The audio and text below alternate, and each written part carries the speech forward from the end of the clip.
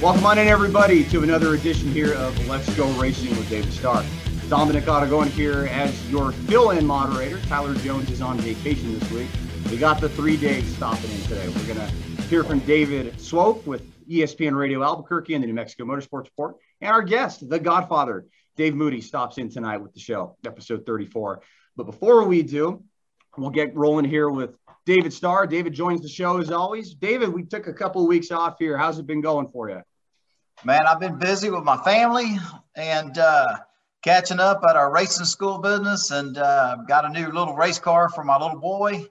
And, man, I've just been busy catching up, being a dad, being a husband. And, man, I can't wait to get to Michigan, man. Messing the last 2 road courses, man, people don't know what that feels like. You know, once you do this for 24 years and you select to mess the road courses in 2021, man, I can assure you that's no fun. But man, the race in the last couple of weeks at the road courses have been incredible. I can't wait to talk to the Godfather, hear his opinions, and talk about the last couple of races. And but man, I'm definitely looking forward to getting the Michigan International Raceway, get back to racing. That's for sure.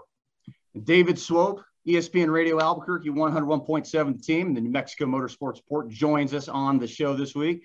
Dave, you've been a friend of the show since day one, and we're finally happy to bring you on tonight. Thanks for joining us.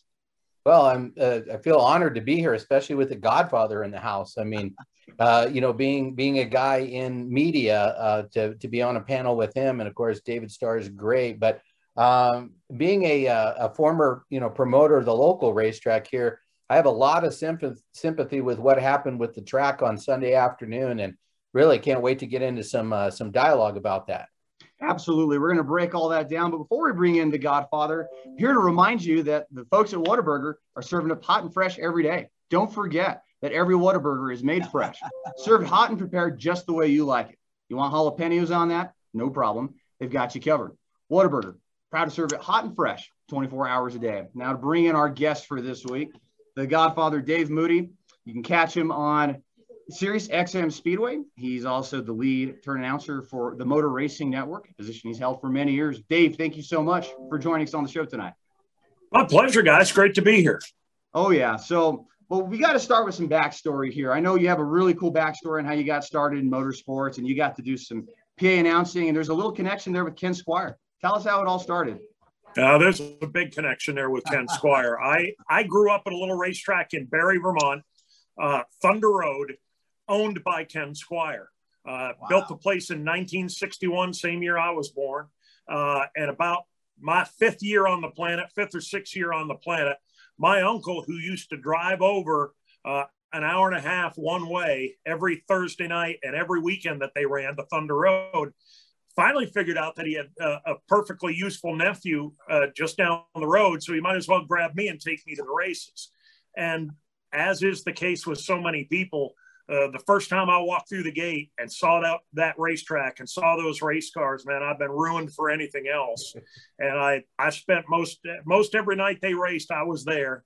And when Ken Squire got to the point where he was really busy, late 70s, early 80s, got really busy with CBS Sports, traveling all over the world doing various sporting events. He needed somebody to take over the PA microphone. I'm still not entirely sure how he picked me. I was writing a column for one of the racing trade papers back then, and maybe he realized, that I had a serviceable vocabulary.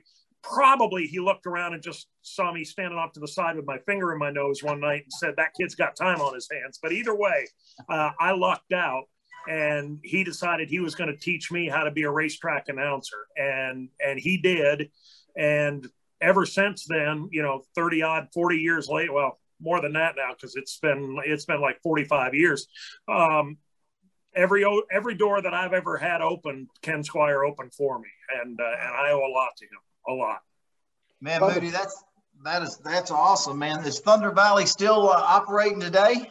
Oh, absolutely. Yeah. Thunder Road. This all came from Squire, the nation's site of excitement, high atop Quarry Hill, Barre, Vermont. They race on Thursday nights. It's the only track I know of that not only makes it, but makes it big on Thursday nights. And the reason for that is the town that they're located in, Barre, Vermont, its number one industry back in the day was granite quarries. And all of the workers worked in the granite quarries, or they worked in the stone sheds making like cemetery markers and gravestones and the like. All of the granite sheds got paid on Thursday. So Squire, being as smart as he was, said, I'm going to get the first crack at their money before the grocery store and the movie theater and the bowling alley do. So we're going to race on the night that they got paid. And Thursday night is race night in Barre, Vermont, and has been for decades. Well, Dave, I got my start actually as an announcer for our local racetrack. And I tell you, one of the things that used to terrify me was the names. Pronouncing all the names right, because boy, you go in the pits, and if you mispronounce somebody's name, you really hear about it. What was the hardest name that you ever had to learn to pronounce at the local racetrack? Well, it was a mixed bag, because there's a very thriving Italian community in Barre. And we are also close enough to the Canadian border. You can almost throw a rock into Canada. So we got a lot of drivers out of Quebec, a lot of French Canadian guys. So, we would have Jean-Paul Cabana and Claude Aubin and Rainy Lalumiere, and we'd have all those French guys. And boy, if you pronounced it wrong, they would get up in your stuff real quick. So between the Tony Coluccios and the Emilio Girellis and the Rainy Lalumieres, you were on the job all night long. That's fantastic. Oh, absolutely. And Dave, for you, what point did you realize you're doing this at the local track? You're handpicked by Ken Squire. What was that first point in time you realized, hey, I can make a career out of this, or this is really taking off? I'm still not entirely sure it's going to work today. So, I never really did. I was perfectly happy being a short track public address announcer. And, after I'd done it for a few years, it got to the point where I was doing a track on Thursday and a track on Friday and a track on Saturday and a touring series on Sunday. It was making enough to survive on. And I never really thought of anything bigger than that. But again, Ken was kind of the mover and the shaker on all of this. He was one of the guys that founded the Motor Racing Network. Mm-hmm. And as we got on into like the early to mid 80s, MRN needed some fill-in guys, because the truck series was coming along, and they had a few weekends where they had two different races at two different tracks in different parts of the country, and they just needed warm bodies. And Squire hit up John McMullen, who was running the network at that time, and said, I got a kid up there in Vermont that you really ought to check out. And John McMullen called me in like a week before Daytona and said, would you be interested in coming to Daytona Beach? We'll pay for your flight. We'll put you in the hotel. We'll send you out to a turn one day for practice, and you can do a little audition. Well, I certainly wasn't going to say no to that. Yeah, and I went and I did my deal, and here I am, like 35 years later, still plugging along. Man, Moody, I just unbelievable stories. But man, having a mentor like Ken Squire, man, growing up as a kid in Houston, Texas, idolizing AJ Foyt and watching all the races on TV, and man, Ken Squire, golly, man, that guy, I just remember him saying, Vermont's most, whatever, the way the state and the city they were from, and he was awesome, man. And to have a man. Looks like we're having a little trouble with Dave there. We've always had trouble with David Starr. Hey, Starr, you with us?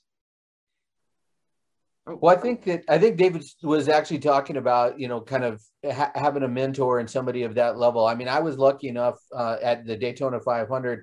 I think, what was it, 2015 when we went out there, Dominic, and actually had Ken Squire on my show. Mm-hmm. And it was really neat to hear. He's really a radio guy at heart. I mean, and to be picked and to be able to, of course, get such a view, from a corner and be able to call a race. And I really like how, they've been, like the last race, they actually called it what they called radio style.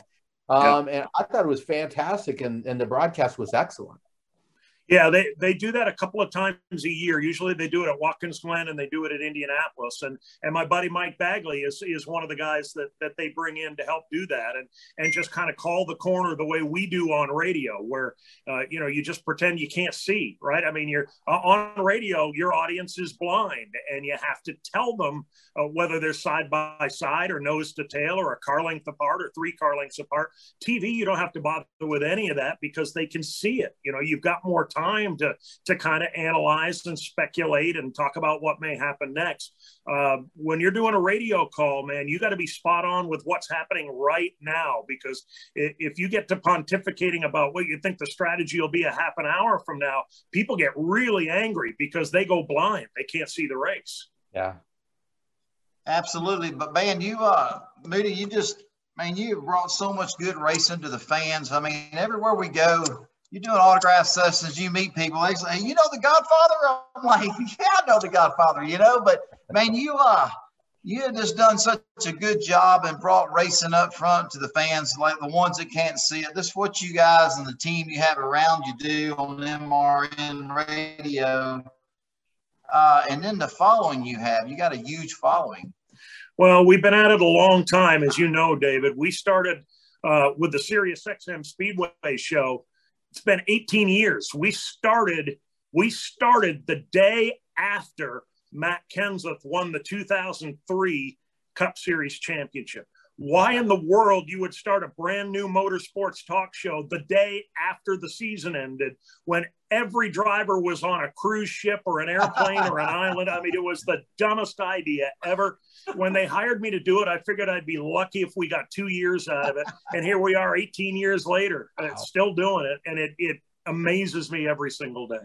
Hey, the dumbest idea turned out to be the most brilliant idea. Look at all these years later. I mean, I don't know. You're probably the longest lasting, the longest running show that's consistent that's been there, and the news and behind the scenes and what y'all do for the race fans is unbelievable, man. And I know the fans love it, and I hear about it all the time, and y'all got a great show, no doubt about it. Well, we have a great time, and still today, I really enjoy, and I know, you do the same thing, because I know I see you on a Friday night or a Saturday night at Talladega or Pocono or Richmond or Martinsville. There's nothing more fun than just wandering around out there in the campgrounds, meeting race fans, find out where they're from and who they like. And, if it's their first race or their 101st race, it's just fun, man. I was a race fan the day I showed up, and I'll be a race fan the day they throw me out. Oh, absolutely. Absolutely. Just midweek too, kind of just interacting with the fans and the fans that call in at 866 Pit Lane. It seems like you have so much fun interacting with everybody from all across the country, whether they're driving a truck somewhere, or going from point A to point B, or they're listing their office. Just seems like a lot of race fans just love to levitate towards what you have to say and just love to interact with you. Well, and that's part of, that's a huge part of what we do. It is, at the end of the day, it is sports talk radio. And the most important word out of the bunch is talk. And you got to let people have their say. As the host, you want to hear what people have to say. You want to hear their opinion and their take on what's happening in the sport. You don't necessarily agree with all of them. I mean, it's not uncommon for me to point out that one of our callers, the way I phrase it to him is, your submarine has a screen door. And that's my way of saying what you're saying doesn't exactly work. You haven't quite figured it all out.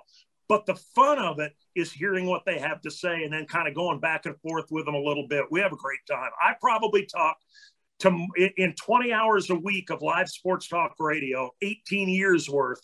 I've probably talked to more NASCAR fans than anybody on the planet. And I wear that as a badge of honor.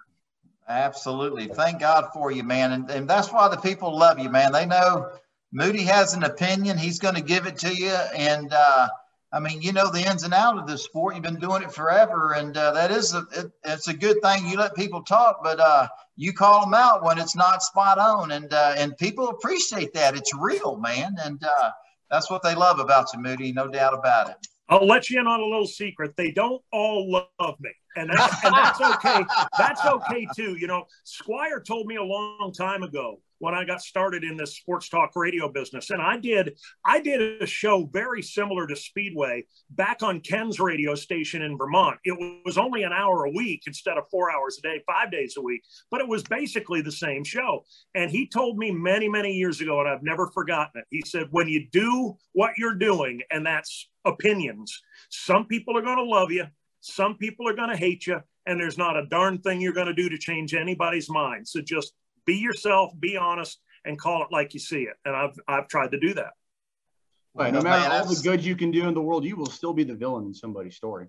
That's it. Well, right. And Dave, too, I mean, with your show, how much preparation do you do? I'm curious, like on the legwork you're having to do before you go on air and the stuff that fans don't really get to hear about. I mean, how much work are you doing pre-show, post-show, production, all that? How much goes in, or what's a typical day look like for you?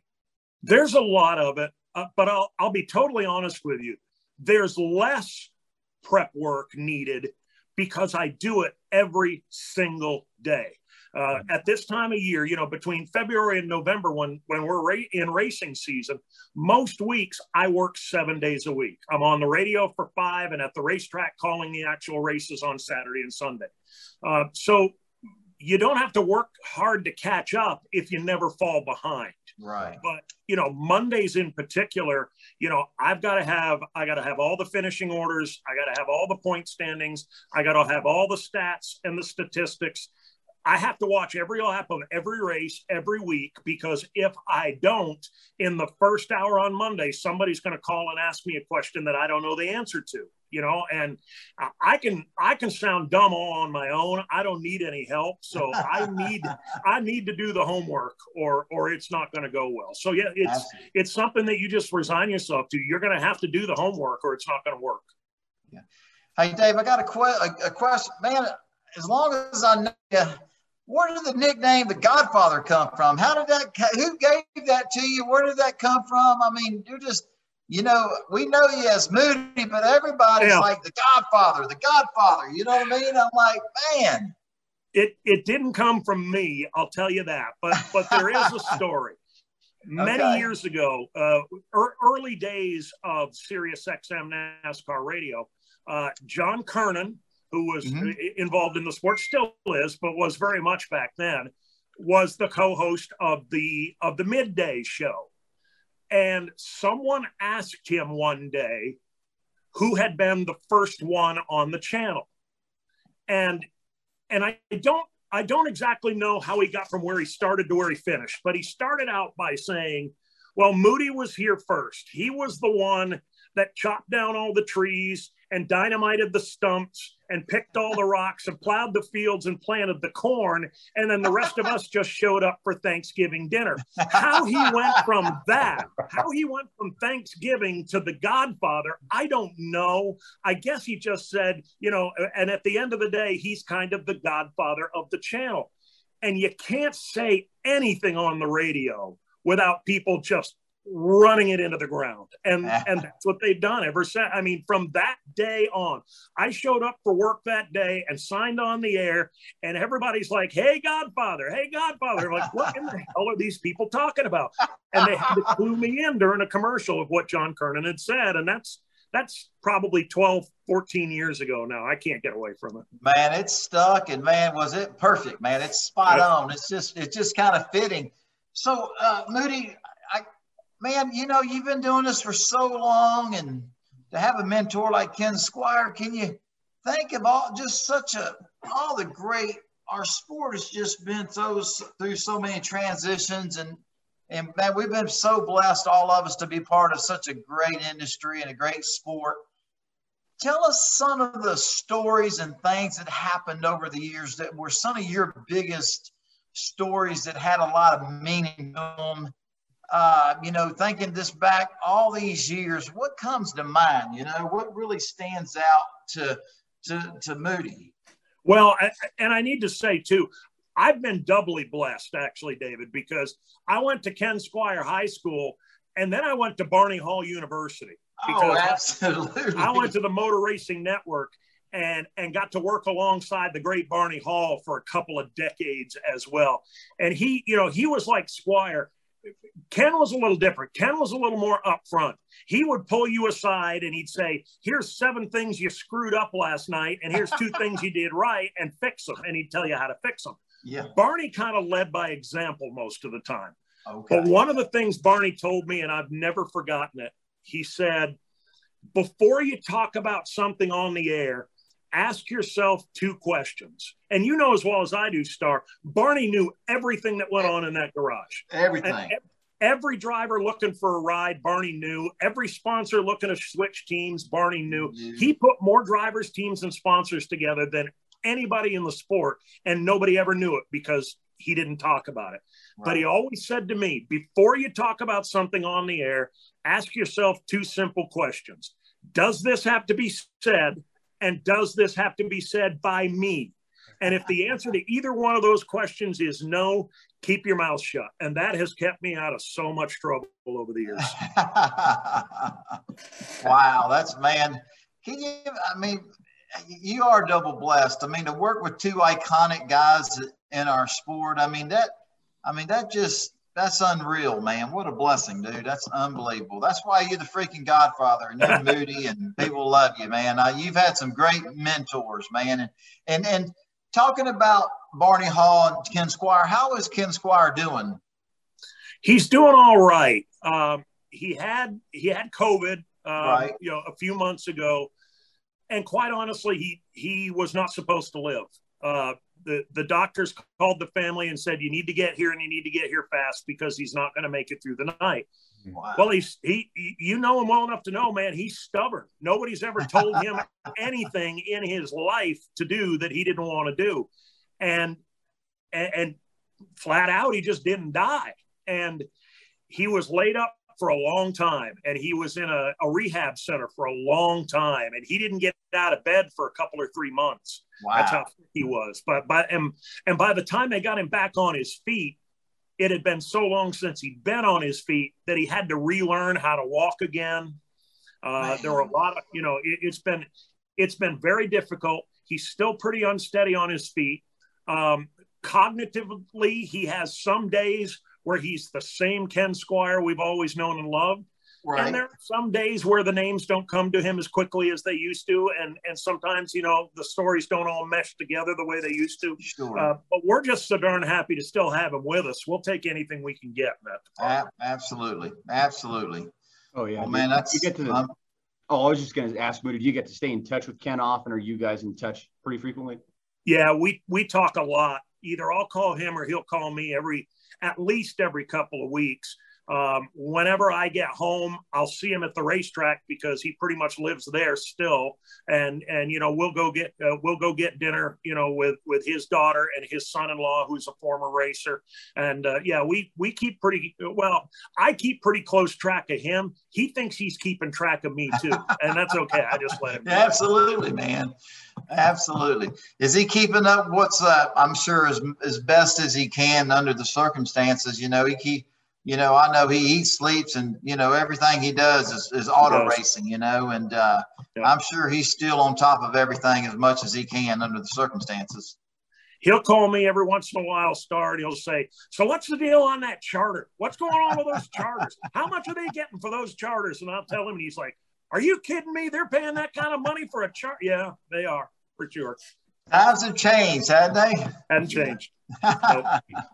You're listening to episode 34 of Let's Go Racing with David Starr here. David Starr in the house as always. David Swope joining us this weekend. We're joined by the Godfather, Dave Moody. Before we continue, just would like to remind you that the folks at Whataburger cook it up 100% pure beef, 24 hours a day. You can get your burger fix anytime, day or night, at Whataburger. They are proud to serve it up hot and fresh, 24 hours a day. Moody, so we're now just a few races before the NASCAR playoffs start in the Cup Series. What have been some of the biggest surprises that you've observed this year? You said 18th year covering with MRN. You're talking about NASCAR every day. What are some of the biggest surprises you'd say you've seen this year thus far? I think it's really been the change in the lay of the land. It's been, a year ago, Kevin Harvick and Denny Hamlin and Martin Truex Jr. had won about 3/4 of the races. I mean, they didn't leave much oxygen in the room for everybody else. Mm-hmm. Truex is still getting it done. He's got 3 wins, but Hamlin and Harvick have combined for a giant goose egg. You know, Denny's been at the top of the point standings for most of the season, but he hasn't won a race. Harvick's down there around 8th, 9th, 10th in the standings, hasn't won a race. And all of a sudden, you know, we got these young kids. We got Chase Elliott, and we got Kyle Larson, and we got, you know, William Byron and Alex Bowman. And all of a sudden, man, they're pretty hard to guard. And these old guys that are used to having their own way are not having their own way anymore like they used to. Well, and one thing that really stuck out to me this year is to see the return of the bow tie. And, you know, I mean, really a lot of strength. And it's not just Hendrick, but has been, you know, some of the other Chevrolets out there. That's got to be not a surprise as much as actually a relief to actually see that kind of come back to the fold.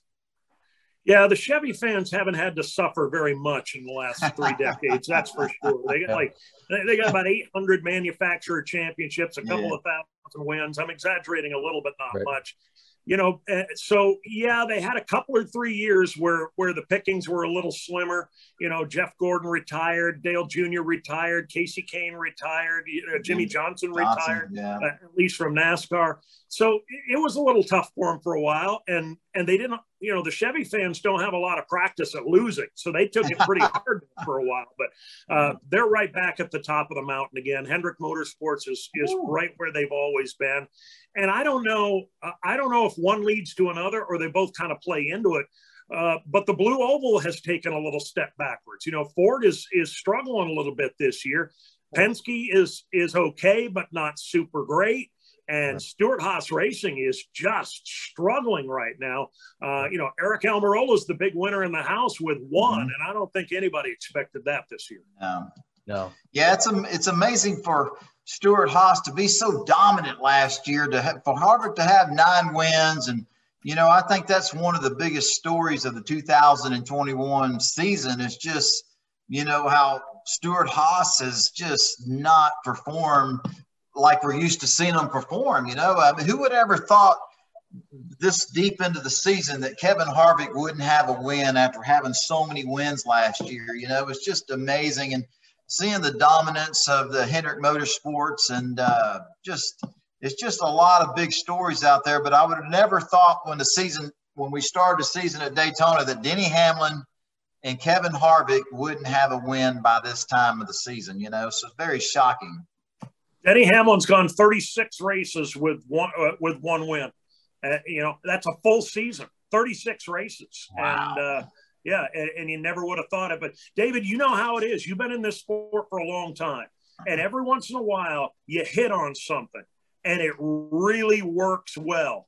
And man, you keep it under your hat. You don't even tell your wife what you found, man, because you can't keep a secret in this business for very long. No. Well, Stewart-Haas and the Ford camp, they found a little something back there in those rear fender wells. They were doing some tricks. It was nothing illegal, but it wasn't explicitly covered in the rule books. And they were doing some things with air back there, getting air out of those wheel wells and out from under the race car. And it gave them a really good advantage for a while. And boy, they milked that advantage for as long as they could, but it got out eventually. And NASCAR kind of took it away and said, you know, we don't want people spending tons of money in the wheel wells of the race car. So they changed the way they inspect things a little bit. And you know how it is. It breaks your heart when they find your secret, but nobody keeps it forever. Man, it's amazing what they were doing in the area they were working in. And when NASCAR kind of figured it out and changed a rule, it's amazing the difference, the performance of how the car performs on the racetrack when you take that advantage away from the racing team. I mean, it just goes to show you how competitive it is. And you can find a little bit of something with air and they take that away from you. You can see the difference. It's night and day. You know what I mean? So, and now Hendricks, I feel like, you know, Hendricks has been strong since the season started, but they have found something. I mean, their dominance, they've always been dominant, but man, it's amazing. I looked up Sunday afternoon and in first, second, and third, you know, Larson, Elliott, and Byron, first, second, third. That's what we're usually seeing now. You know, it's not uncommon to see Hendrick first, second, and third during the race, you know, and then I don't know how many times they finished first and second this year, but it's a lot. Yeah. And I ran through the list of all the guys that have retired from Hendrick Motorsports in the last 5 or 6 years. But, Mr. H, what's the old saying? He doesn't rebuild, he just reloads. And, he's got these young kids in there now. He doesn't need another driver for 15, 18, 20 years. We'll all be long gone before Hendrick Motorsports needs to hire another driver. Absolutely, man. Absolutely. But it's amazing to see what they have accomplished and what they've done. And unbelievable, unbelievable. Pretty cool. One thing we would joke about on this podcast and on Swope's Saturday morning show on ESPN Radio Albuquerque is, are we going to have 17 winners? Are we going to see 18 winners in the Cup Series? Because it seemed like it was trekking towards that. Were you kind of thinking the same thing there? Or was that a lot of fan interaction you were getting throughout the season? Hey, we may see a winner get snubbed from the playoffs. The same thing has happened every year since the playoffs began. We get about 10 races in, and people freak out. Oh, my God, we're going to have 17, 18, 19, 25 different winners. We're getting all these new winners. And I try and tell them, just calm down. We're going to get about what we always get. We're going to get somewhere between 12 and 15, and it's not usually 15. And by about the 2/3 mark of the regular season, all of a sudden we'll have a run where we don't have any new winners for 5 or 6 or 7 weeks, and people will finally calm down. And then it all ramps up again about this time of year because, people delude themselves into thinking that we're going to get 4 consecutive first-time winners in the final 4 regular season races of the year. Never happens. Yeah. Never has. I'm not saying it never will. One of these years we'll get 16 winners and somebody will get left out, but it hasn't happened yet. And usually if you're trying to figure out what's going to happen next, take a look back at what's happened in the past, because that's usually a pretty good yardstick. Well, and if you consider the fact that AJ Allmendinger with that win, not eligible in Cup, big win for the team, big win for Kaulig. It was excellent to see, of course, another fantastic finish, but if he would have been eligible, I mean, we would be having this conversation still about, is it going to happen? So now we actually have somebody qualified on points. But I wanted to ask you, Moody, I'm actually kind of amazed that there hasn't been as much talk about the 2022 car. Is that because, the playoffs are coming up, and then once we get into the playoffs, some of the other teams that are not contenders are going to start working towards that car? Or why are we not hearing much about the 2022 car? I think the reason is primarily that we're not seeing it.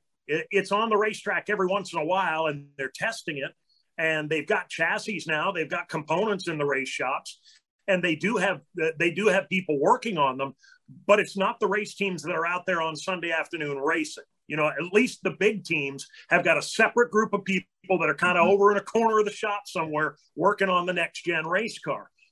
Pretty soon here in the next month, I guess, or so, we're going to start having some organizational testing where every team is going to bring out a car, and we're going to have 25 or 30 or 35 of them on the racetrack. And then, playoffs or not, we're going to talk about it. We're going to have to. But right now, we're kind of focused on what counts the most. And the teams are putting about 90% of their efforts still into this year rather than next. That's true. Absolutely. I just think the playoffs, who's going to make the playoffs? The racing is so good. There's so much excitement, that we're just kind of, so much going on that, man, what's right in front of us is who's going to make the playoffs and just all the excitement, a lot of big stories out there and, new drivers coming in for the new teams for next year, new owners. There's just a lot of great news and a lot of excitement. A lot of people are paying attention. And I feel like the next gen car has just kind of been put on the back burner a little bit because there's been so much other news to talk about, so much other cool news, So. That's it. I mean, there have been so many great storylines this year. You can juggle 5 or 6 balls, but 8 or 10, man, is out of the question. And I think, at a certain point, the media people have just had to decide, all right, we're gonna shove that next gen car a little bit onto the back burner, and we'll get to that. Once we get to September, October, November, we'll get onto that. But it's we really don't have a whole lot of time, and we don't have enough column inches to cover it right now. Right. Moody, I can't remember. It's been a long time since we have so many great stories, new team owners coming in. different drivers getting new opportunities. It's just been a lot of cool stories in 2021, and the schedule changing, and it's just, man, it's been a cool year as far as I'm concerned. What's your thoughts on all that? I think so too. I think we're going to look back on 2021, David, as a year of change in our sport, because the advent of the next gen race car, it's going to radically change the business model. And you're as familiar with this as everybody. You know what it costs to race. Absolutely. And it's tough. And at the Cup level, man, there's only so long we can continue to survive when it takes $30 million to compete for the championship. Yeah, there aren't very many companies out there with $30 million of discretionary income. And if this next gen car is going to dramatically change the business model, the little team can buy the exact same chassis, the exact same components, the exact same body as the big team. It's not going to make everybody equal, but it's going to narrow the playing field. It's going to narrow the gap from third to 30th. That's for Absolutely. sure. And it's going to cut the cost. I had a conversation off the record with a pretty prominent team owner a few months ago. And off the record, he said, listen, it's going to cost us a fortune in year one because we're going to have to throw away a lot of stuff and buy a lot of new. Year two, it'll still cost us money. Year three, it might cost us a little money, but we'll probably break even. But year 4, 5, 6, 7, 8, 9, and 10, we're going to be in way better shape than we ever have been before, at least in the recent history of the sport.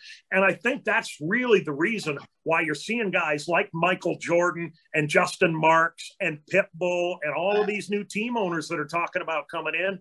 Hearing a lot of rumblings about maybe another new manufacturer coming in or returning to the sport by the 2023 season. So I don't think all those things are coincidences. I think the business model makes a lot more sense now than it did. No doubt about it. No doubt about it. And I just heard of, another celebrity type guy interested in coming. I mean, I just think, it says a lot about our industry and a lot about where our sport is headed when you got people like Pitbull and Michael Jordan and Justin Marks and, a lot of new interest, So I think our sport, our industry is headed in the right direction. Not that it was ever in the wrong direction, but I just see a lot of growth in what's going on in today in our sport today. So pretty exciting, pretty cool stuff, Yeah. Episode 34 here of Let's Go Racing with David Starr, always presented by the great folks at Whataburger. Don't forget, you can stop by Whataburger for a hot, hearty breakfast any morning or late at night. They're serving up breakfast from 11 p.m. to 11 a.m. Whataburger, just like you like it. So, Swope, we'll go to you for this next segment. We'll transition into our news and notes. We always like to talk about the daily headlines and the weekly headlines going around our sport and our industry. What's on the top of the list this week? Well, of course, just a few hours ago, NASCAR updated its COVID restrictions in response to the Delta virus. And some of the high points, of course, guests are no longer permitted to access team haulers or garage stalls. Guest access to the grid has been suspended until further notice. A lot of other things that they're specifically around drivers and involvement and, interaction with media and outside of the sport. And of course, we got to take this seriously, but one thing I do commend NASCAR on, and I would be, was how they handled the 2020 season. Basically, they set the standard, they set the gold standard for how to do it. And for them to step forward, already have this in place and know what they're doing, I think is tremendous. And I've heard Moody say many times, and I'd love to hear David Starr's perspective of how much respect when he goes out and he deals with the public of how they feel about how NASCAR stayed true and stayed to the forefront during the sport. But that's the latest specifically in COVID. David Starr, what was, because we're all Davids other than Dominic, but your opinion, because a lot of, the racing is based on sponsor and sponsor engagement. And of course, a lot of them is bringing the sponsors and fans to the track. With the COVID situation and what we went through, NASCAR really stepped up and did a great job. How did it impact your team specifically?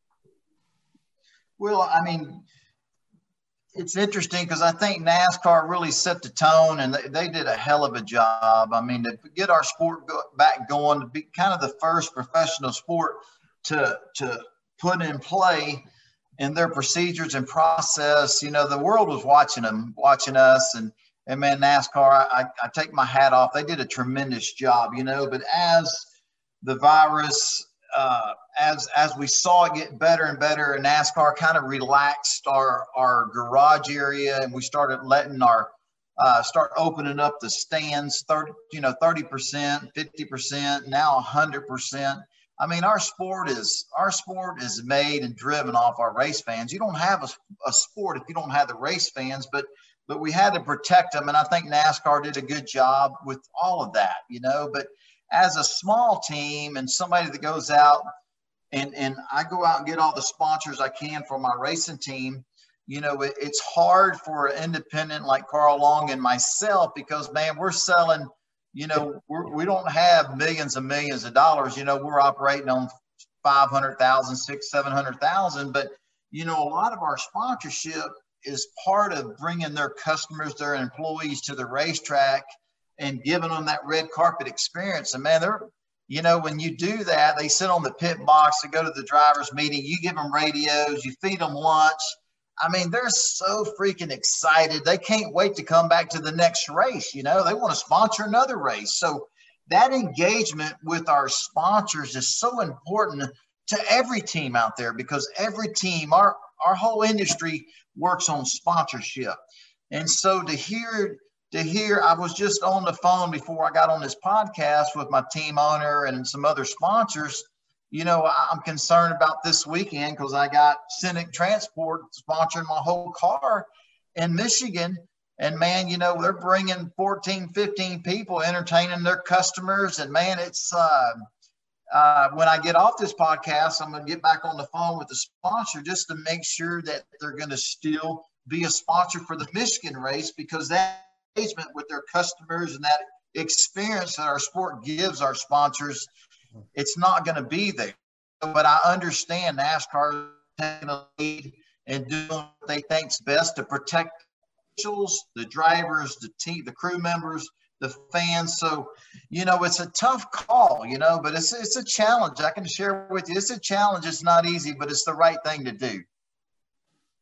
What's your opinion on that, Moody? I'm just curious to hear your thoughts on it. You know, it's tough. Oh, you're spot on. You're spot on.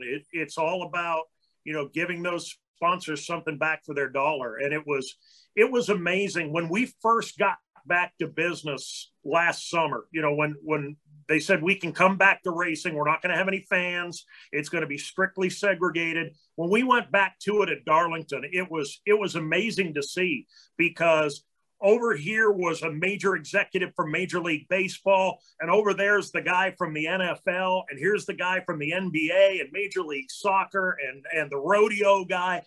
And they were all there in the first few weeks that we got back because they wanted to see how we were doing it, how we were pulling it off, how we were having an event and still keeping people safe.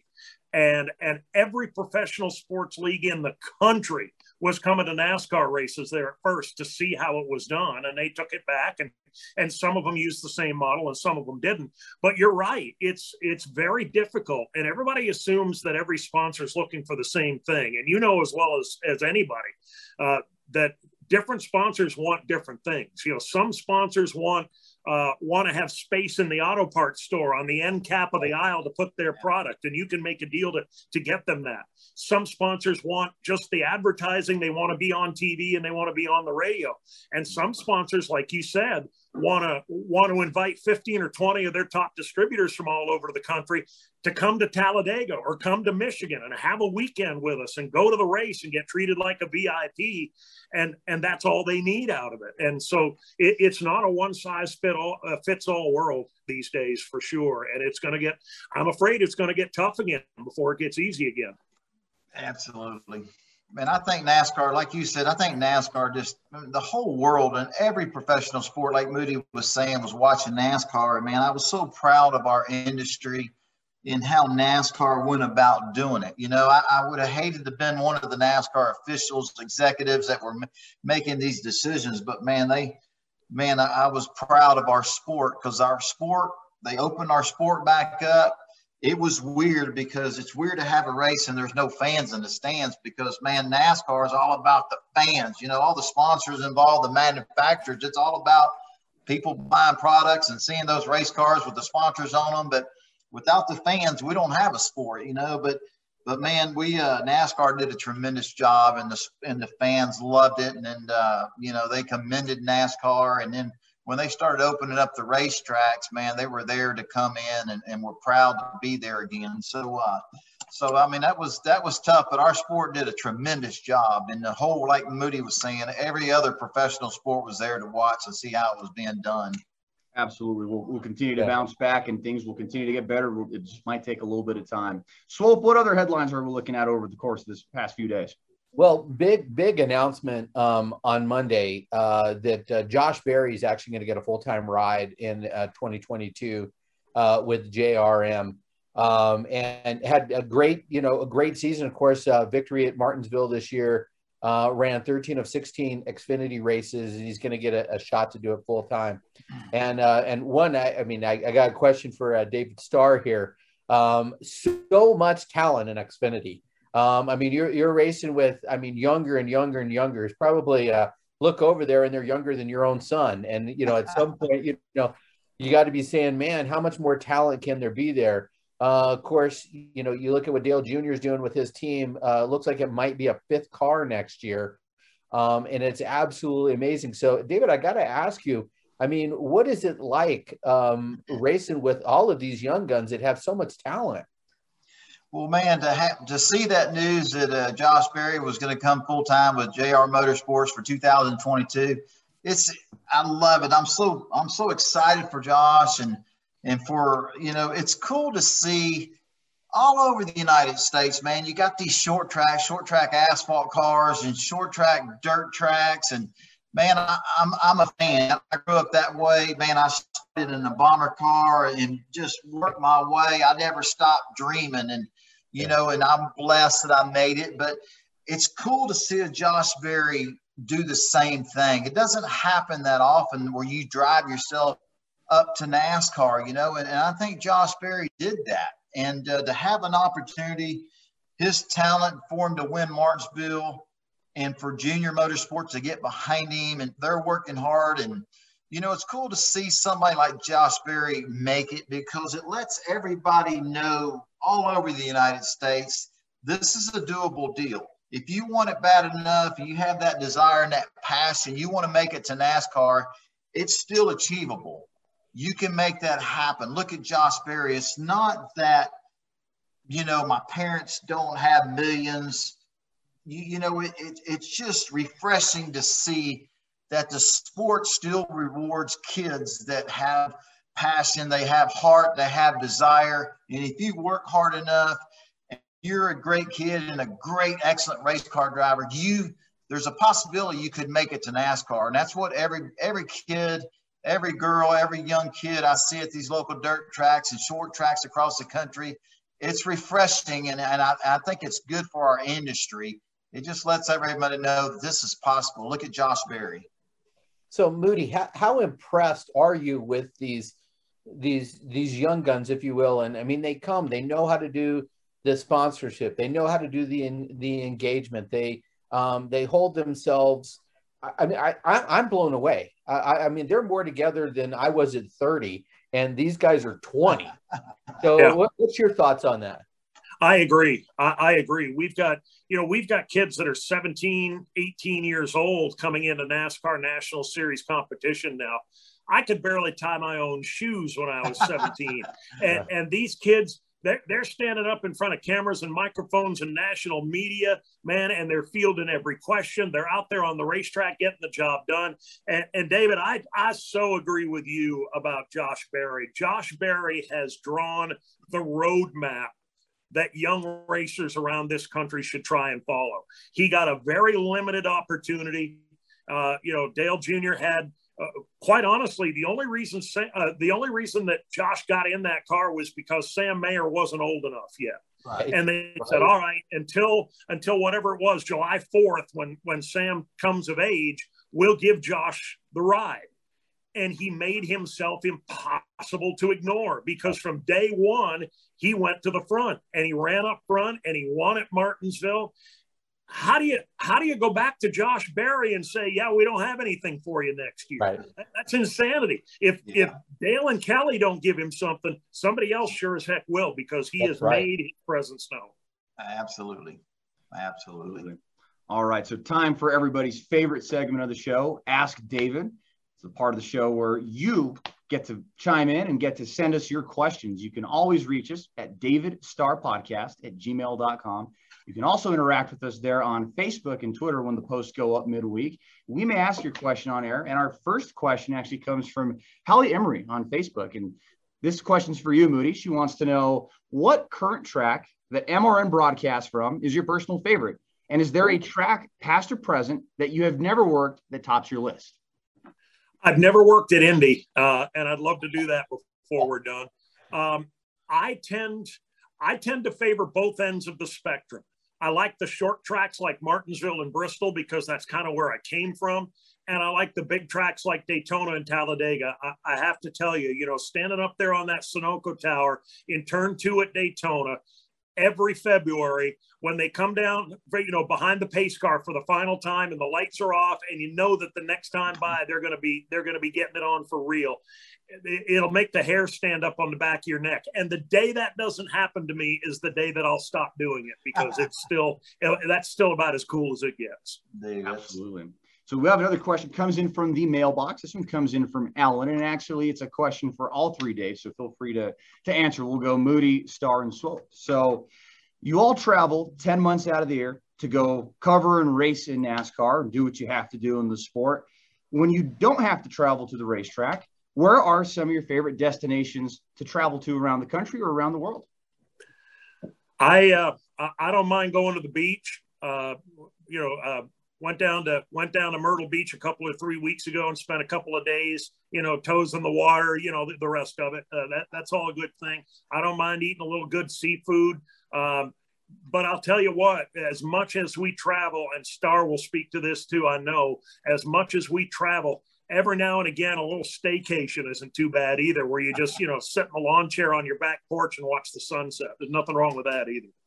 Man, I got to follow Moody on that, man. I just, I was dipping my toes in the sand a couple weeks ago. We went down to Gulf Shores, Alabama, right there at Pensacola and Alabama state line. And, but man, when we race and travel so much, when I don't have to travel, man, I don't mind kicking back in the backyard, grilling some burgers and some steaks and just relaxing around my pool. People say, hey, man, you're not going anywhere. You're going. And I said, hey, I just want to stay home. And a lot of times people don't understand that when you travel as much as all of us do, having a week or 2 weeks off for our off season where you can just kind of chill out a little bit, staying at home is not a bad thing for myself. I love my house. I love my backyard, and I don't get to enjoy it as much, but that's okay. One day I will, but right now I'm all race. How about you, Swope? I'm a little on the flip side, because I do my show from the same place every week. I don't get to go to the track, and the last year I didn't get to go to the track much at all. So I'm on the flip side. I like to get behind the wheel. I have a spec Miata. Like to do some road racing. We got a great local track here. I like to get out and put the helmet on, and so I can remember what it's like to put that helmet on and basically lose my mind. Because that's what you drivers do, David Starr, and that's why there's so much passion in everything that goes on. Likewise, I like to spend time with the family, but I really like to go out and drive myself, or even go to the drag strip, or anything that's going on. There is so much great motorsports in New Mexico that you can almost go. I mean, we got what, 4 dirt tracks in the state of New Mexico, so it's all within 2.5 hour drive. So I never run out of things to do, but that's what I like to do. I like to be on the other side and get behind the wheel. Moody, you ever been out here to New Mexico? I'm sorry. Have you ever been out here to the land of enchantment, New Mexico? I never have. No, that's one of the few 48 contiguous that I haven't hit yet one of these years. Yep. All right, cool. Yeah, Another question comes in from the inbox from Jeffrey, and this is more for you, Moody. He wants to know, what are your thoughts on some of the callers and tweeters that you encounter on a daily basis? Okay, all right. You know, I love them. I mean, some of them are a little bit aren't necessarily tightly wound. We had a guy a year or two ago. It was in the immediate aftermath of that big wreck where Eric Almirola broke a couple of vertebrae in his back. Danica was in it. It was a vicious wreck. And the guy called on a Monday about halfway through the show and said, I think that they should put ejector seats in these race cars. And we all laughed because we were 100% certain that he was just, you know, cracking wise and making it. Right. He wasn't. He was totally and completely serious. And wow. And we had more fun. I mean, we were kind of laughing at him, but we told him we were laughing with him. And to this day, ejector seat Eddie is one of the all-time greats of Sirius XM Speedway. People will call up from time to time and say, "Yeah, have you heard from ejector seat Eddie?" No, we have not. That's awesome, Moody. God, that's awesome, man. Can't make it up, dude. Don't you? Can't make it up. We really can't. And our final question comes from the inbox again. This one's going to come from Anthony, and this is for both the broadcasters. And Swope, you kind of touched on a little bit, but you can expand on it. So for both Swope and for Moody, have either of you ever tried your hand at racing yourself? Let's go with Moody first. Yes. And I was, it became very clear which side of the fence my talent lay on. And it was not the competition side of the fence. I think I'm too normal to be a race car driver. This just in, racers are not normal people, right? Racers will take a 6 foot wide race car and try and stick it in a 4.5 foot wide hole and think that the math works out somehow. They see no reason at all why they shouldn't just attempt to do that. See, yeah. I'm like a normal person. When I was in the race car, every time I went to make a move, I'd be thinking about all of the things that could go wrong and how many cars I could tear up and how long I was going to have to work and how much money I was going to have to spend fixing it when it all came apart in turn two. Real racers don't think about that stuff. They don't think there's a chance in hell that they're going to get wrecked. They just know that 6 foot car will fit through that 4.5 foot hole and they're going to win tonight. And that's why I never made it as a racer. Okay. So what kind of stuff did you race, Moody, and how long did you race for? Oh, I raced like 8-cylinder entry-level street stock division. I raced for like a couple of years and was shockingly average, and then figured out that I could make more money and have more fun and not be terrible on the other side of the fence. So that's where I went. There you go. And now on the other hand, Swope, you actually have some pretty impressive credentials behind the wheel. Well, I will have to say that, you know, I have been fortunate. I have also been fortunate with some very talented people at finding those places within the rules to make me maybe look a little bit better than I necessarily am. That's as far as I'll go. But I knew right off the bat when I started racing go-karts at 15 and I'm showing up to the track with Robbie Unser racing against me and Bobby being right there on the fence, and Al Jr. showed up when he was 17 years old and he just won, you know, he was racing in Trans Am. He just won the Formula Super V championship. So I always knew that I was in a town where I was going to be average, and it was pretty much as much fun as my dad and I were having. And I will say that if my dad didn't help me with that and along the way, yeah, when the local track opened and I had a chance to race the Super Beetle, you know, I was able to win a championship in 2005. But quite honestly, I still don't know how that shot got on my car, and we'll just leave it at that. Racing against those guys, I'd have cheated too. Yeah. Absolutely. And hey, Moody, you're not cheating till you get caught. See, that's not true, but that's another thing that separates racers from normal people. You got to do what you got to do sometimes, I guess. Right. Absolutely. Absolutely, man. That's awesome, man. That is awesome. Hey, well, the cool part about it is, David, you got to race and your dad was right there with you. That's kind of a cool thing. You got to spend a lot more time with your dad than you probably wouldn't if you wasn't racing. You know what I mean? So that's kind of a cool deal right there. Well, and I think David, you hit the nail on the head. I mean, there was a lot of times growing up where my dad and I didn't talk about much, but the things that we did talk about were racing. And I mean, he's still to this day, while I'm sitting here watching a race like Sunday, he said, "Are you watching this race?" With some caps. And I was like, well, of course I'm watching the race, but yeah, I mean, when we couldn't talk about other things, we could always talk about racing. Absolutely, man. It's a beautiful thing. Yep. Oh, absolutely. Well, it's one lap to go on this podcast presented by Whataburger. So we're going to go around the room now before we wrap up the show. And Dave Moody, lead us off here. What's going to keep you busy over the next few days? Well, I'll be headed for Michigan on Friday. We'll spend 3 days up there, get a good liquor racing in up there.